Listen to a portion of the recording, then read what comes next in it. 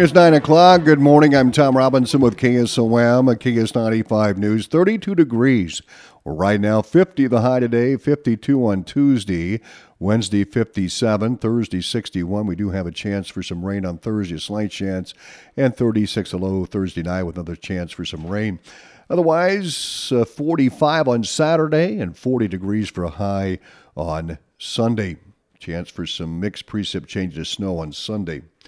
Griswold Fire and Rescue, Lewis Fire and Rescue, and CAS were called to a two-vehicle head-on collision this morning.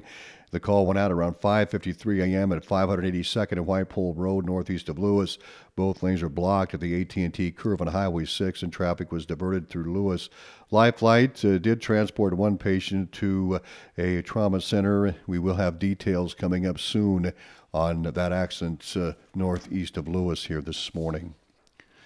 One person died and another person was injured in a single-vehicle accident in Madison County. According to law enforcement, the accident happened around 4 a.m. on Sunday in the 1000 block of Pitzer Road between Dexter and Earlham.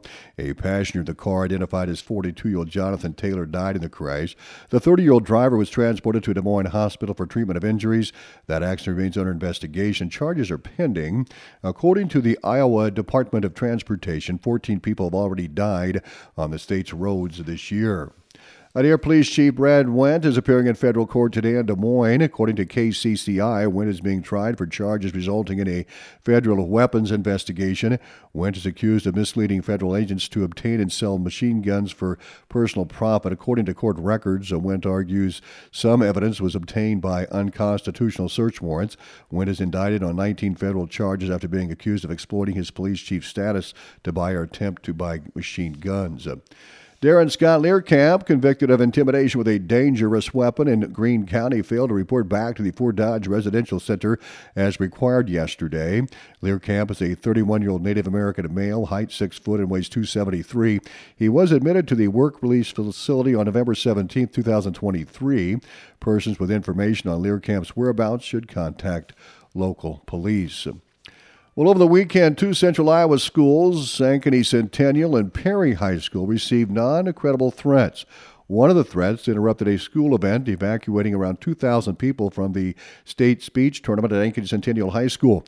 The police were notified of a social media post suggesting the presence of a bomb within the school, but after investigation, their threat was deemed non-credible. Perry High School also received reports of threats which police have investigated and found to be non-credible.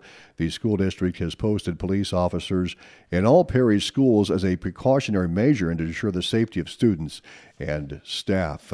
Well, state climatologist Justin Glisson says last week wrapped up Iowa's 187th consecutive week of drought conditions. You look at wintertime as of the last month of meteorological winter, February. Statewide, we're about 175% of normal. So we've definitely had a wet stretch through winter, and this has definitely helped at least chip away at some of those longer-term precipitation deficits. Now, Glisson says the weather outlook through the first half of February is forecast to be warmer and wetter than average.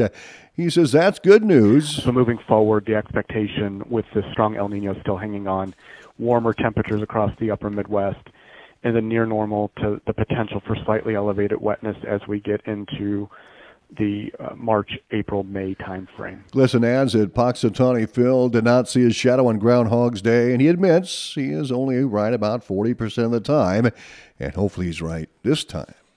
Warmer temperatures have created unsafe ice fishing conditions. John Lorenzen, fisheries biologist with the Iowa Department of Natural Resources, said typically ice goes out around the shore first, but there still may be safe ice beyond that. However, he recommends not going in any water to get out on ice. Lorenzen talks about what to look for.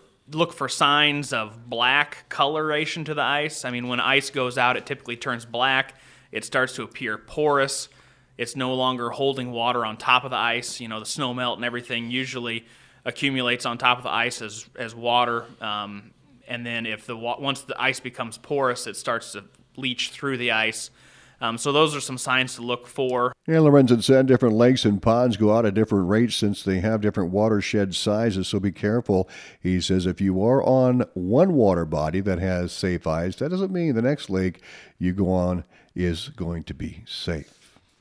Iowa District 23 Representative Ray Sorensen has proposed a scholarship program called House Study Bill 556, known as the National Guard Service Continuing Education Scholarship. We have a National Guard scholarship bill, and it would create a new scholarship program, and I believe it's more that can be used at more continuing education programs beyond just the 4-year university option, because there's already one that exists for that, but they would be able to use the scholarship at non-traditional continuing education plans, that are becoming more and more popular, especially at community colleges. And that to me, reflects a lot more of our rural Iowa National Guard members. And so I think that's another important bill that's out there. Recently, a subcommittee on the governor's AEA proposal met and decided not to advance the bill to the full committee, stating that more discussions were necessary. Sorensen tells KSOM KS95 News they have taken feedback from Iowans, and he believes that there is no support in the House to move this bill forward in its current form. Even though the bill is still alive in the Senate, Sorensen did admit it's on life support. He and his team will continue to work with stakeholders and gather feedback from Iowans to ensure that any bill passed in the House will help improve special education programs in the state. Well, the Tax Relief for Americans' Families and Workers Act restores tax provisions left out of the 2017 tax reform efforts. American Farm Bureau Federation Government Affairs Director Dustin Shears says the legislation includes provisions that benefit farmers and ranchers. The biggest of which is 100% expensing or bonus depreciation, which allows you to immediately write off investments into your business when you purchase equipment or build infrastructure. It's probably one of the most pro-growth policies that we can put in the tax code, and farmers lost the ability to buy new equipment under 1031 like-kind exchanges in the 2017 tax reform. Shears says it's important lawmakers make the fix now ahead of the 2025 tax cliff. These provisions were only extended for a couple of years from 2017 when they changed. Others, like bonus depreciation, started to phase down. And so getting this done now, generally you can make tax policy retroactive for a year before you get too deep in the following year's filing season. And that's what this bill does. That provision and a couple others, including deductibility and the R&D expensing, retroactive to the beginning of 2023 before we get deep into this particular filing season. And Shear encourages farmers and ranchers to reach out to their senators and urge them to pass this legislation. Those things affect farmers and ranchers' bottom lines, especially in times of high costs and thin margins. Tell them your story and let them know that it is vital that they get this done. Learn more at fb.org. Learn more about our newscasts on our website at westerniowatoday.com. ABC News is next.